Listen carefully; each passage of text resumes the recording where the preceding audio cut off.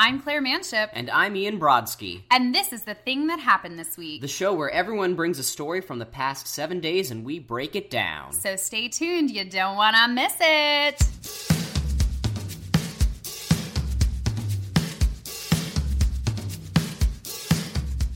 Thanks for helping me do that. Yeah, of course. Ian just helped me record an audition. Yeah. Yeah, because he's a good friend. I do what I can. Yeah. We gotta get that hustle on or whatever. You know what? I really feel like you have a future as a cinematographer of this whole acting thing. Thanks. I'm just kidding. I'm just kidding.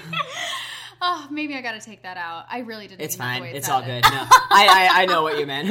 No, but you have a steady, like you have a tripod and a steady hand, and I mean, I was trying to fix my hair most of the takes, but Ian has a good way of also signaling me to know when it's time to start. I feel like I've been through enough of these that I can, like, that I've developed somewhat of my own language, or at least something. When I was in the 6th grade, I was appointed the director of the Deer Park Elementary Morning News. Yeah. And the director does this amazing thing. You want to know what it does? Tell me. So the countdown happens, and it goes like, boop, boop, and then the last 3 are silent. And so I held up 3 fingers, 3, 2, 1, and then on 1, you go from the number 1 finger, and then you point at the anchor over the top of the computer so they know it's time to start. That's smart. Yeah, I could be a journalist. You could. I didn't Aren't we all today? Oh, man, those are alternative facts. Um, Jesus Christ. So, without giving out too much information, like, speaking of alternative facts, guess who at least used to have a child that went to the studio I teach at? Donald Trump? Kellyanne Conway. What? Yeah. Kellyanne? Like, that's all I'm gonna say, because, there's no, bad blood or anything. Like, it's just, it's a completely separate world. But, I found that out, and I was like, no. Man, Just jaw dropped. I just want to know, what a day in the mind of, someone like Kellyanne Conway is, because I would imagine that there's great music. You know, when you're sitting in a car and you look out and it's a rainy window, and, whenever that happens, I hear the Parent Trap, there she goes. There she goes again. There she goes again. There she goes again. Yeah, we changed the key 6 times. That's cool. But, that's artistic license. And whenever I'm on a plane, I hear, making my way downtown, walking fast. I feel like Kellyanne Conway's is bum, bum, ba-da-da-da-da-da-da. I don't know what her music is, but you can tell when she's on TV, her eyes, she's hearing something, and, her gears are turning. In college, my friends and I used to... Exactly. I forget. It's either Daily Show or at midnight. One of the late night shows will do a Donald Trump 20-second clip. It'll be the Curb Your Enthusiasm theme playing. So it has a very similar vibe, and it's just so funny. But yeah. Did you see the someone recreated the opening of The Office for Donald Trump's Oval Office? No. Oh man, it's really funny I because need to check that out. it's him doing Michael Scott things, but he's not Steve Carell, so it's it has a really dark. That's amazing but sick but amazing. I have to say, Steve Carell is a Dilfy dude. I would. He's incredible, and I talk about this quite a bit, because I get compared to Steve Carell so much. Yeah. But I was never really a fan of him until after The Office. When he started maybe not after The Office, but when he started making films where he was a leading man and just a normal human being of a role. I really do. I recommend to a lot of people Seeking a Friend for the End of the World. I love that movie. Which you're friends with Kira, so I'm sure you just love watching it. But I mean, I watched that right before I started working with her. Just by chance. And so then you see her on set and you're I have to tell you about this very tiny indie film that you did that's going to stream on Netflix only. Exactly. But I caught it on a movie channel and I really liked it. Gosh, and you know what? I really feel that role, and also in Begin Again, that she has opportunities to burgeon a character in a lot of ways that the Pirates franchise didn't let her, and I like seeing that because I think that or Love Actually doesn't really let her be. She's an object in that movie, and I really like seeing, not just another pretty face. She also has a brain. Yeah. I mean, I guess not on the exact same similar note, but that's why I liked Steve Carell and all those movies he started doing, because he wasn't just like this brain dead 2-dimensional like shticky character, which like I think there's a lot of comedy in it, but like it's not always for me. But seeing him in like Dan in Real Life, and then Dan in Real Life was pretty great. Yeah, and have you seen The Way Way Back? Wait, Dan in Real Life was the one where he goes to like his sister's something at a beach house, and then he's at the library and runs into someone. Yeah, there's a family like reunion like at a lake house or like something. Bookshelf, or I mean a bookstore. Exactly. Yeah. I speak at a good English. Yeah. Yeah. But yeah, like so, seeing those, I'm like, okay. Props, Steve Carell. Yeah. You know what, that Dan in Real Life reminded me of Stranger Than Fiction, where I was like, Will Ferrell has the chops, just no one will let him do it. Like, yeah. And I also remember loving Dan in Real Life because Norbert Leo Butz plays one of his brothers. Aw, Norbert. Love him. You know who also reminds me of Norbert, who just like shows up in films? Like who? Brian Darcy James. Yeah. I see him everywhere. He's everywhere. I see him everywhere, but I saw him on the train the other day, and I was like, it's a good sign. I'm on my way to a callback, and there's Brian Darcy James. So cool. Handsome man. That's another, I wouldn't call him Dilfy because he's like in our business. He's like, yeah. We're less than a degree of separation from some of these people, but he's a very handsome man. Yeah, absolutely. Yeah. Or do you have older female actors that you're into that you'd be like, wow, if I had the chance? I really want to say like Patricia Clarkson, Jan Maxwell. Ooh, like, yeah. Like I have a thing for like really like strong women. Yeah, well, as you should. Yeah. You don't want to date a mouse. I don't. You don't want to date a louse. Anything that rhymes with ouse or house. I don't want to date a house either, so there you go. It's too big. It's too big. We'd look weird in the photos together. That, like, yeah. You have to be a really good artist to make that happen. I know, man. You gotta take space. I did see Megan Hilty on a train once, and I was on my way to a callback, Yeesh, too. I would fall apart. I don't know if I told you, I met her at the Begin Again premiere. Oh! And she was, like, 9 months pregnant. And glowing. And glowing. Gorgeous. Perfect person. And I was just like, hey, I was just doing that thing, but, like, I'm such a big fan of your work. And she goes, oh, my God, it's you.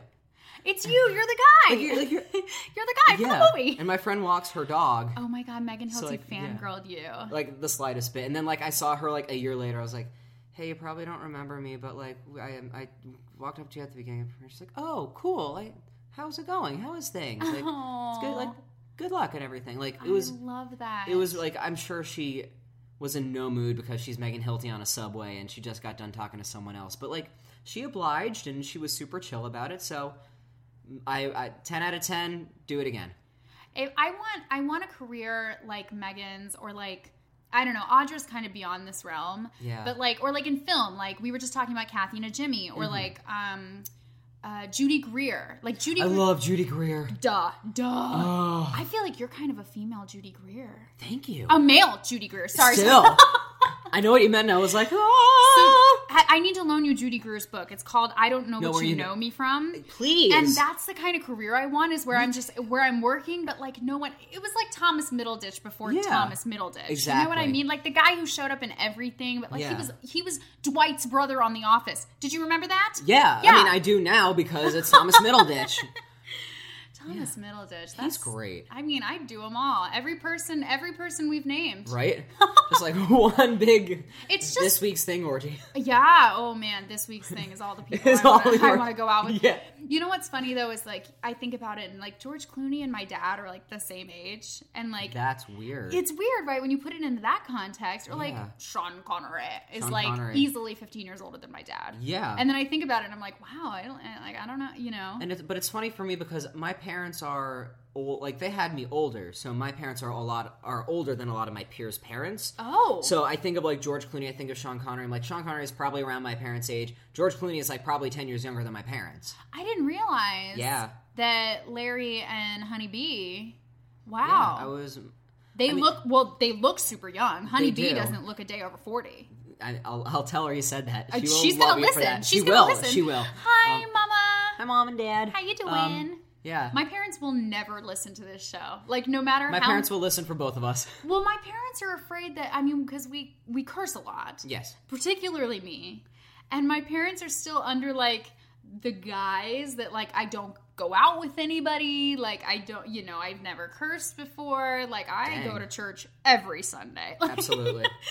So I'm just trying to be, like, who they're hoping. That's I don't know. I mean, there's like I know what you mean. Like there's a respect in that. Like it's out of respect for your parents. And that I will say, Honeybee, there have been many times that I have led Ian down a dark and twisty path on this show, and then we get 10 minutes. We get 10 minutes later, and Ian's like, "You know, it all has to go, right?" My mom listens to the show. They're pretty open minded though. It's like.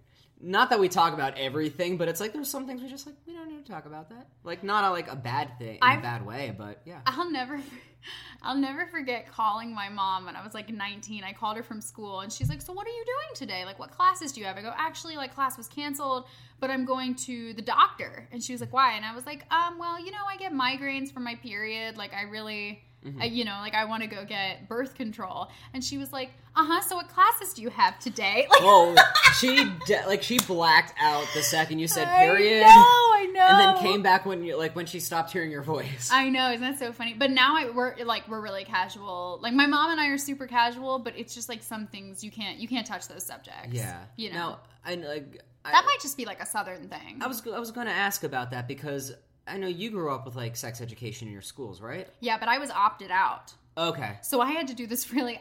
You want to hear a funny story? I do. Here comes tangent number 1. Sure. Okay. In the 7th grade, which was the first year of middle school, in Virginia, middle school is 7th and 8th. Okay. And so health class is like health class, 3 quarters. Mm-hmm. Hold on. Yeah. Health class takes the place in 1 quarter of PE. Okay, there we go. Okay. So PE happens 3 quarters, health 1 quarter, and the last like 2 or 3 weeks is what Virginia calls family life education, FLE. So FLE is coming, and they send home like notices to the classes saying this is the first day of FLE, and there's an opt-out form. I am the only kid in a class of like 37 that gets opted out because my parents are like, praise Jesus, heavens be. So I used to go to the library during health class for those few weeks and just like draw or read or like there were a couple assignments I had to do that were like separate about like the human body, but not about like sexual anatomy. And then on like the last day of health, it's June 5th, my birthday, my 13th birthday, and I got my period while I'm in my first period in the library being opted out of sex ed. Oh my God. So then, okay, I didn't know any gay people, all right, but our librarian was like rumored to be a lesbian, which like, why is that a rumor? Like she was a lesbian and there's nothing like secretive or interesting about that. She's just a woman who loves women.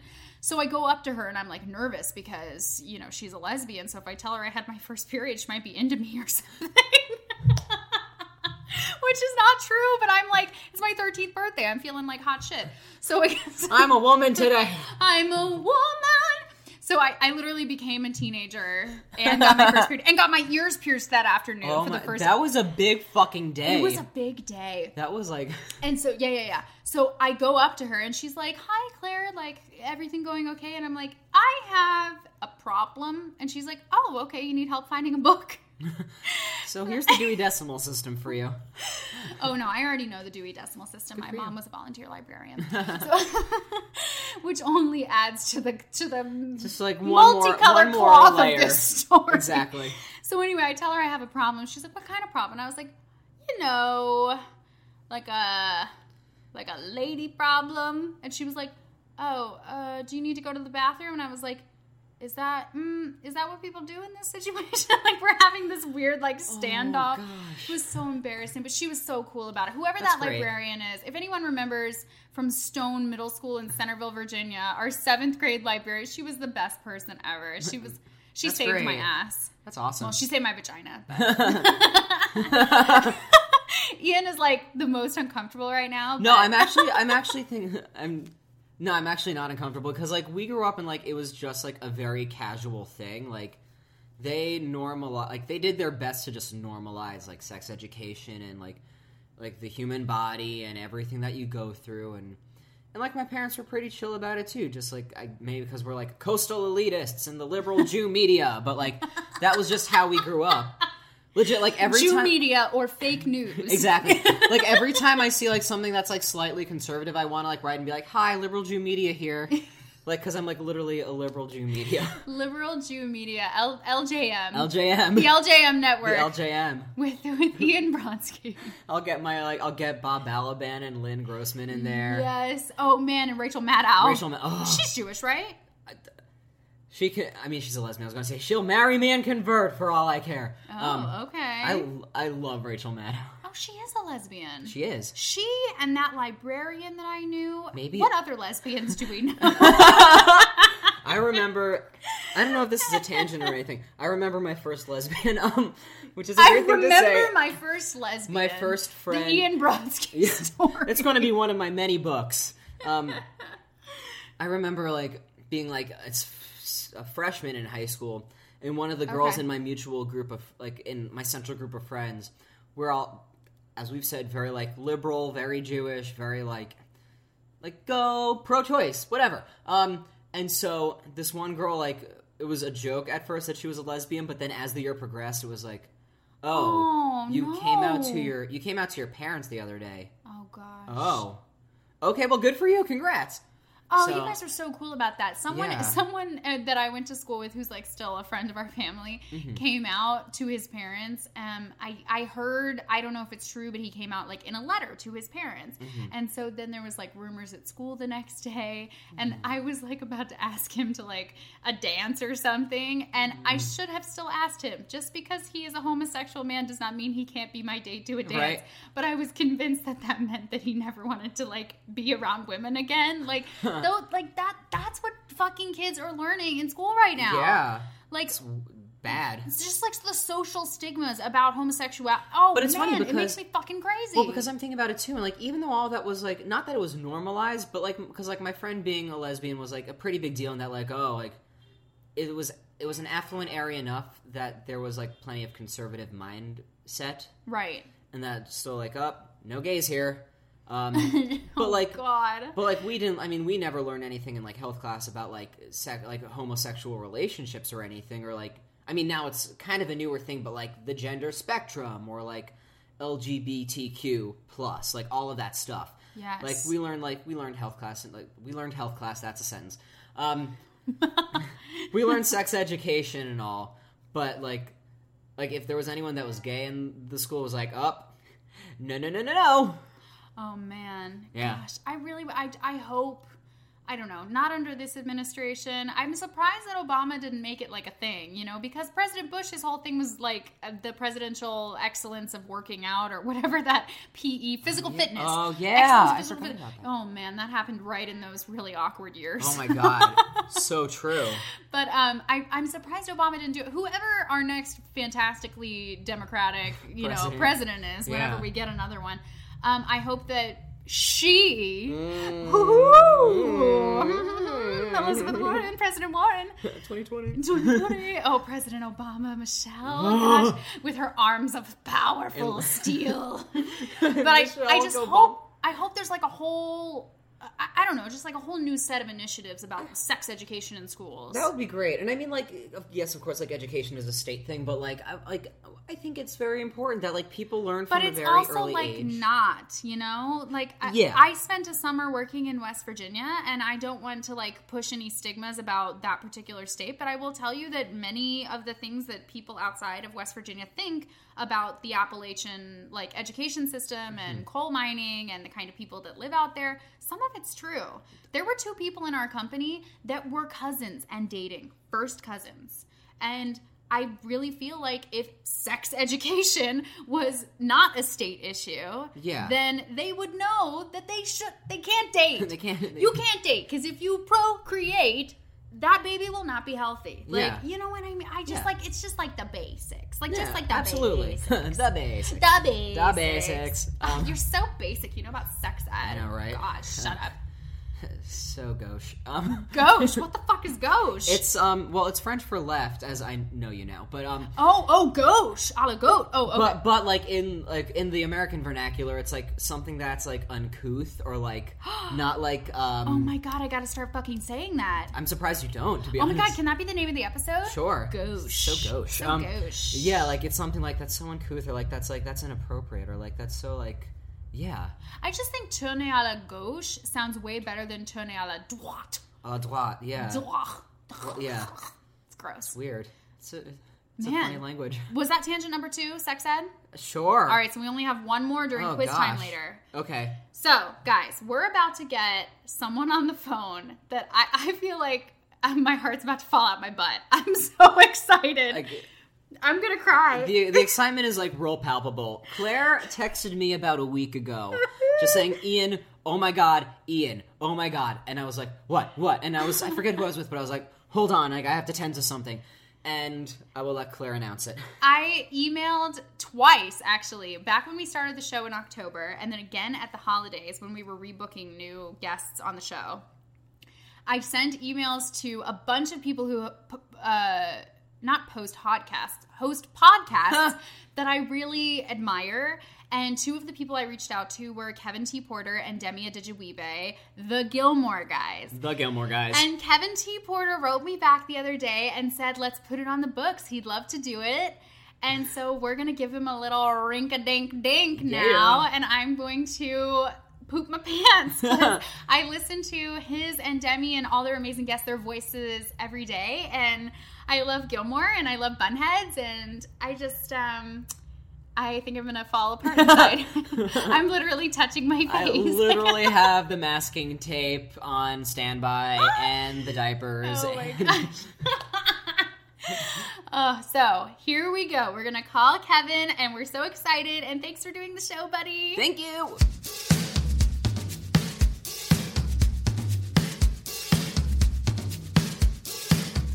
Claire is calling Kevin T. Porter right now. Oh my God, shut up! Okay, here we go. I'm gonna die. Okay, here we go, it's ringing.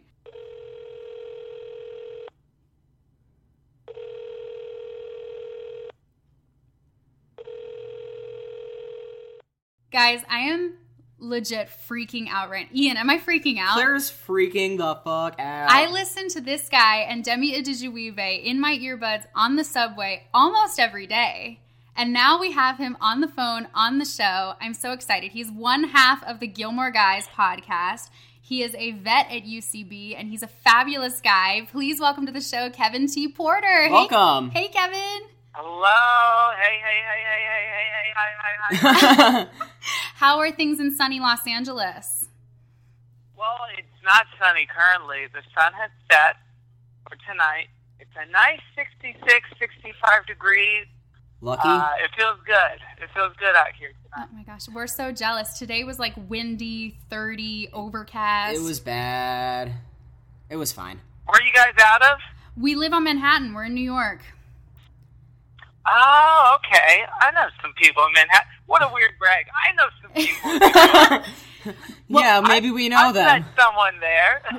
No, but I bet you and Ian have some people in common because you're both UCB guys. Possible.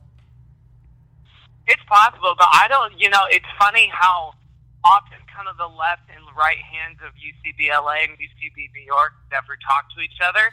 It's true. There's like some insane over at left, like your Will Hines and your Neil Casey's, who like did one a bunch and then came out here. But for a lot of it, and especially at the level that I was at, I feel like there's not like a lot of community. It's not like a big family. Even in the LA community, it's oftentimes not like a big family. So yeah, I feel that. I wish I did a show at UCB in New York a couple of years ago for the podcast, and that was a lot of fun because I'd literally never seen a show in that space, and so the first time I was there, I was performing in it, so that was kind of wild. Yeah, were you in the Chelsea location, the basement?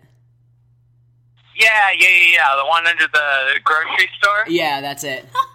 That grocery store. So when you're in line for ASCAT and Herald Night, we always like go into that grocery store because you're standing online for a long time in the cold.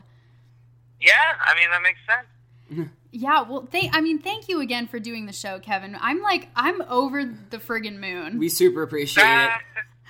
I am so. Yeah, my pleasure. I'm like, okay, let's just hop right into it. First off, you are the co-host of a massive podcast. Like, Gilmore Guys has an unbelievable follower. Like, what was the point when you knew that it was really successful and, gaining millions of downloads? Like, when did that happen in the timeline?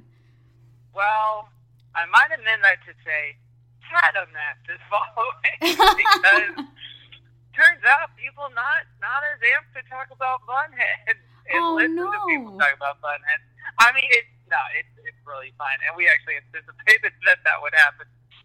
So it's definitely become more of a niche. I mean, we still have our audience and everything, but we definitely separated the wheat from the chaff in the last few months with our discussion. But I guess when I first realized there was a few sort of key inflection points in the journey, like every couple of months. A lot of it was out of our control, right? So, like, we started on the day that they started, when Netflix started airing the show on a streaming service worldwide.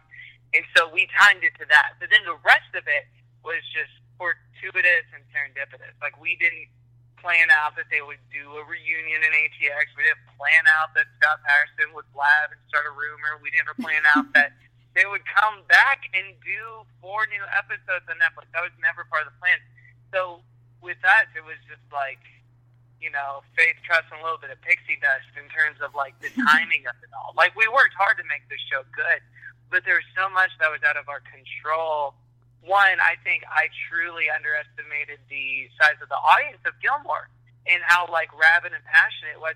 Because what I found in doing the show, and maybe it's just my own perspective and I'm biased because I was the one doing the show, but it feels like the fan base and the fervor and passion that existed for it was something that I would have ascribed to a Buffy or something like that. Something that, like, just plays really well on Tumblr. Right. You know, and there's like a million gifs of Spike and Buffy and Angel and, you know, all that stuff.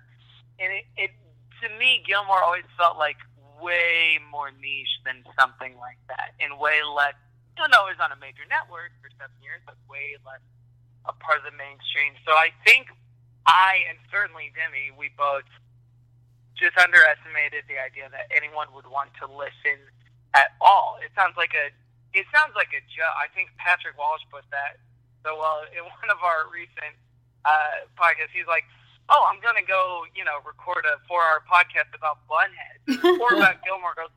That sounds like a tossed away 30 Rock joke. So the fact that it exists and that anyone cares at all was always very shocking to us. But I think we realized kind of the size of it all when we did our first live show in LA, and it sold out super quick.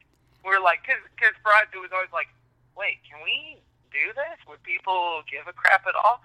And that was every part of it. Like, would anyone give a crap if we on tour? Would anyone give a crap if we XYZ? And so every part of it was baby steps. There was no plan to it at all. It was just like, yeah, let's try it. We'll see.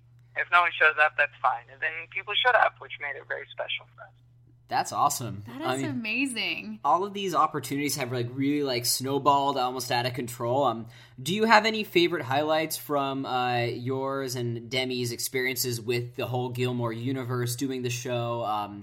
Your interactions with some of these people heavily involved in this show and the universe? You ended up on Cole and You're in the Life. Like, that, I'm blown away. Like, what? Yeah, let's talk about opportunities. I appreciate you pronouncing the Colin, by the way. A lot of people don't do that, and It's because of you. Right. No, and when people write in and they write out the Colin, I'm always like, thanks. Another win for the Gilmore guys. Hashtag Silly Gilly Party People. It's still alive. That's you know, it didn't trend. I almost said it trended, but it 1,000% did. I think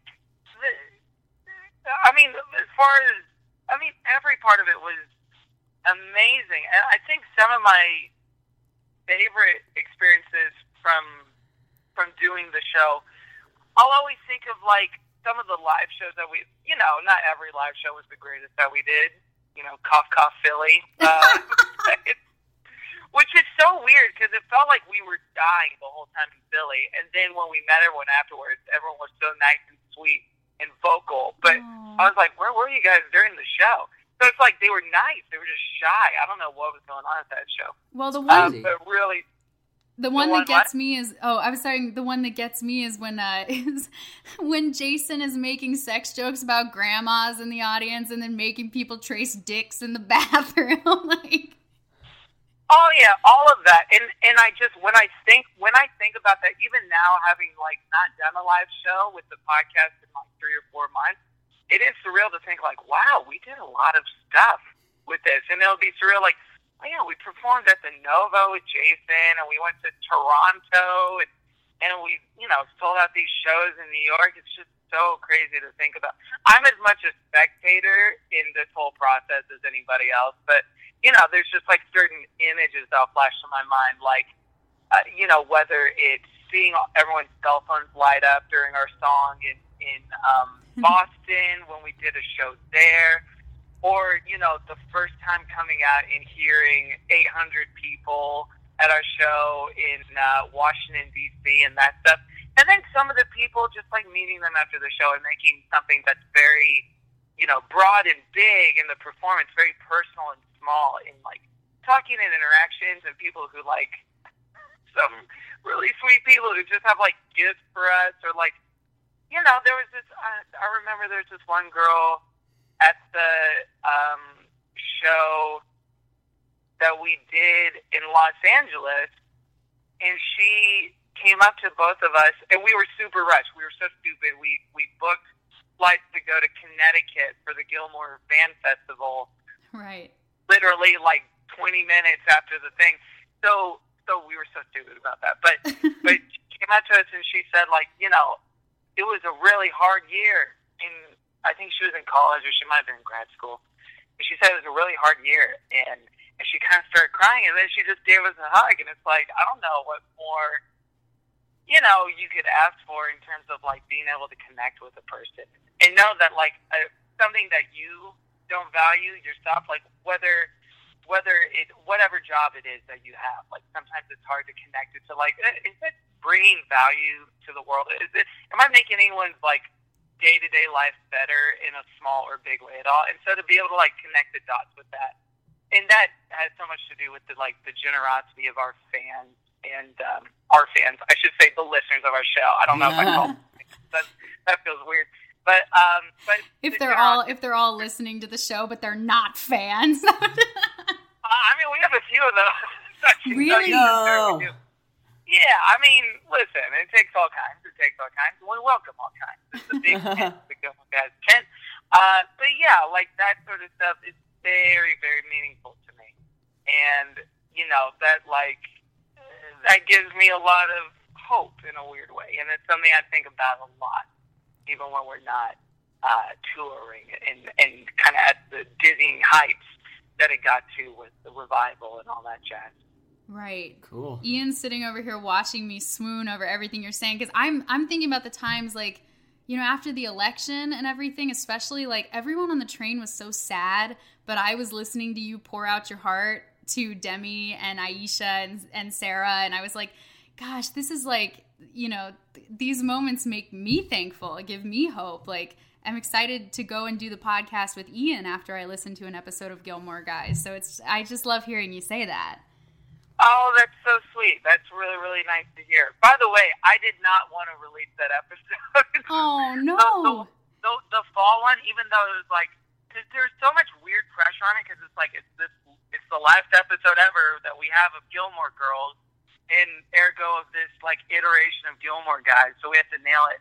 And I thought I wasn't funny, and I thought there was a weird energy, and I was quiet for like 2 hours on it. I was like, after we recorded, I was like, oh shit, we have to re-record, and I like went through an anxiety spiral with like, should I get Aisha and Sarah back? And they were like, I texted them, they're like, if you need us to come back for anything, we'll do it. They were so nice, and I felt like a jerk.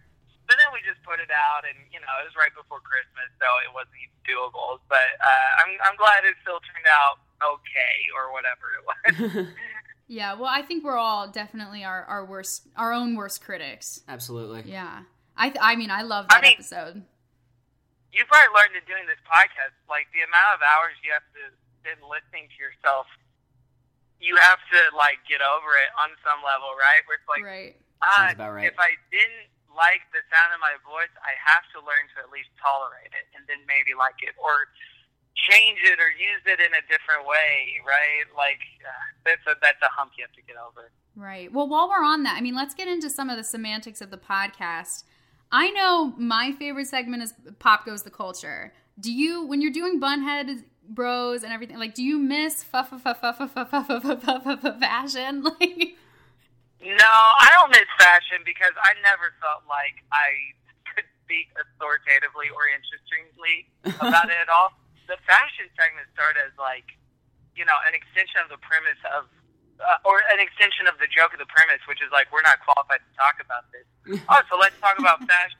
These guys, like, we're the same thing every day and look like we do. Like, why are we talking about fashion at all? So for me, it's all kind of a relief to not have to get into it on any level. I mean, maybe we'll bring it back for a special episode, but probably not. I don't miss that. I don't miss that at all. Well, it's funny because when you guys were headed into Bunhead Bros, Demi was like, what are we even going to talk about? Don't they just wear leotard and tights the whole time? But the more, especially like the episode where they go to the movie truck, which I guess is your next one probably, right? Yeah, we just recorded that last night. Yeah, so great. Cool. I was thinking about those sexy dresses they wear and all of the shops, all of the shop girl things that are going on. And I was like, man, if fashion was happening, like, so I was just curious. Yeah, we'd be all over that. But thankfully I just don't know what we would contribute. It was fun at the live shows because there was such a visual element where we all knew what we were talking about at the same time. But in doing the podcast, it just kind of became either monotonous or toil. So I don't miss it. I'm sorry it doesn't exist anymore.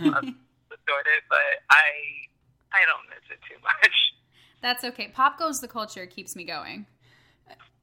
Yeah, well, I mean, Pop Goes the Culture is really one of the reasons the show exists at all, because it was my first, like 2 or 3 years before we put out Gilmore Guys, I just, on my own, just for a video project, started putting together every pop culture reference in a Gilmore Girls, episode, and then a season. I was like, oh, maybe I'll put out a video one day of like literally every pop culture reference in Gilmore Girls, and so I started doing that, and then when it was announced that it was coming on Netflix, I was like, oh great, I already have one of the segments if I want to do a podcast about it. I could already envision it. So like that was kind of a North Star in terms of like first planning out the podcast. Right. Now, I can officially say that I've seen like all of maybe 2 episodes of Gilmore Girls. Confession time. He's a noob. I'm such a noob. And I do like it. Like I found out that you were going to like do our show, and I was like, that's awesome. I have to watch this show now. And and I'm enjoying it. But like, what episodes do you recommend me watching, or like, should I just have to binge watch it like to get it? I know Claire's answer to it, but like, I want to know your hot take on it. It's like there's certain episodes that are more representative of the show than others. Like I wouldn't recommend you start with Lorelai out of water from season 3, or one of the like super crappy ones that go nowhere and aren't interesting at all. I mean, listen, watching it from the beginning, I always recommend for most TV shows. If you're looking to get like a snippet of a taste of what it's like, then you got your classics like Rory's Dance 106 in season 1, or actually no, that's 109. Or you got the Bridge Dinner 210, or the Shoot Gilmore Sunday 307, or even like the Reigning Lorelai 416, which I think in some ways might be my favorite episode of the show. Really? Even though it's not like that's not like a widely held belief, I guess, but just because it's such a solid, palate cleanser, small episode.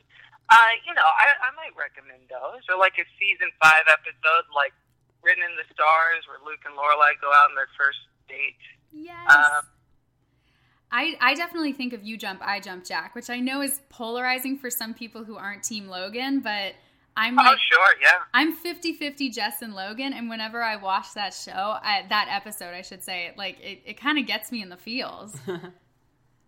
Yeah, as it does many a woman and man who watch the show.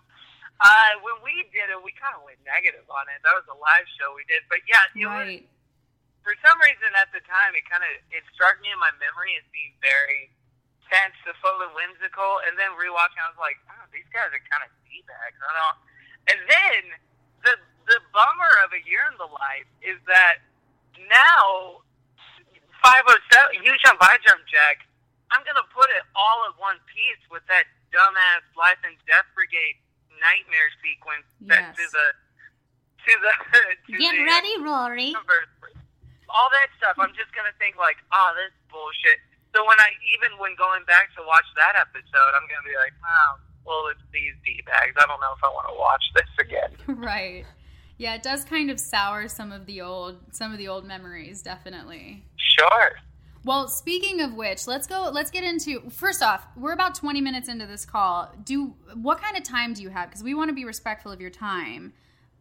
But we also love talking to you. So just what are your parameters in terms of time right now? I'm good for right now. If I need to go, I'll just start screaming. Deal. Okay, that's a good way to put it. Okay. So Cool. yeah, we're talking about things that may put sour taste in our mouth. Let's talk about the things the fans love to hate. Ian has no idea what this list means. This is like pretty much all eluding me, but like it gives me a lot to look forward to. They're like spoilers with no context. April Nardini, Vineyard Valentine, Lindsay Forrester. Like, what are some of the storylines, the things that really irk you in the Gilmore universe? I don't hate Lindsay. I really don't. Oh, I think okay. She gets a bad rap. She was a sweet, sweet person who her dumbass husband came home after you know what. Like, that really bummed me out. And seeing her make the meatloaf and be so happy that it came out right. Like, no, I don't hate Lindsay. I don't hate her at all. I don't hate April Nardini. I hate April Nardini as a device. But Yes. I think more and more, and especially as I'm getting into Bunhead, I think the Palladino's lack of pacing discipline is a virtue when it's applied in just the right way. But I think for the most part, and especially after the revival episodes, it's their biggest vice, is that they just have no sense of, like, momentum in their stories at all. And if anyone calls them out on it, they just say, well, that's fine. Life's like that. That's so weird. Like, Dramatist's explanation for why something doesn't work is like, well, sometimes life doesn't work. But it's like, oh, great. It's a non-answer answer. It's, like, impenetrable as a criticism. So I think anything that has to do with that, even, the Luke and Lorelai slow burn of their relationship and romance, for the most part, works for me because it's not the only thing that's the most interesting thing about the show. In fact, it's not in the top 5 most interesting things about Gilmore to me. So that works, and I think, like, the deconstruction of Rory's character works and how slow they played that, but other things like arbitrarily breaking Luke and Lorelai up, that might have been one of my least favorite stories, not because of April, but because of what April represented. Right. I think it's that. And just, like, the inability to tell an interesting story about two people who like each other and are getting along. Like, I think as even as consumers of storytellers, we're almost post that as a believable trope in our pop culture and in our, especially in our sitcoms, I should say, specifically in our sitcoms, like the Jim and Pam and the Sam and Diane of it all. Like, if you're going to do that, I would say either don't ever get them together, a la the Sorkin years of Josh and Donna on The West Wing, Right. or just get them together and then have them love each other and let the conflict be intrinsic to their flaws rather than these Deus Ex Machinas dropped out of nowhere. So anything on Gilmore that felt like that, like a Deus Ex Machina, where it's like, why are we doing this? This seems so arbitrary. That stuff always irked me. I think the things that kind of rub me the wrong way are like the fake fiscal, like all the economics of the whole thing, where like sometimes money is a big issue and Lorelai's clipping coupons, and then sometimes they're like, they order food every night and like multiple kinds of food. So I'm just, that gets Their me. takeout budget is equivalent to a year's salary. Yes. I guarantee you. Oh, it's insane. The other thing, I know I tweeted this to you a while back, but I gotta know. Okay, in Colin Year in the Life, we got Stars Hollow the musical. Ian and I both were New York actors. Obviously, music theater is a big part of our career. I have to know, how did Taylor get a guest contract, an equity guest contract, for the Sutton Foster and Christian Borle? It makes me crazy. I'm like, how are they unionized in this town? You know what? We didn't talk about unions enough on the podcast. Of it, we didn't talk about actors' equity and SAG residuals. That should have been. Although there is a funny behind the scenes story about SAG stuff that I'll tell you off mic, that one of the other actors from the show told me about the first season of the show. I can't talk about on mic, but that's a little teaser. And for your listeners, make up what that is, and I bet it's interesting. But yeah, no, Taylor's like, maybe Taylor's also secretly a millionaire. We've talked all the time how Luke, not so secretly, just hecka loaded. That dude has pockets that are as deep as the Grand Canyon. And people like Bill look. I don't know why Emily would still look down on him when he could, to borrow the phrase, buy her house and turn it into his ping pong room if he wanted to. I guess it's because he's not old money. I guess like he's not necessarily new money, but he's not. His family name doesn't have a stake. Yeah, not yet. Maybe that's the next series. I know he is kind of like a Mr. Lorelai. He's kind of like, I always think of him as Lorelai's guy as opposed to like them as a couple. Because he has a very fleshed out character at some points, but oftentimes I think he's like a prop for Lorelai to be going through it a little bit.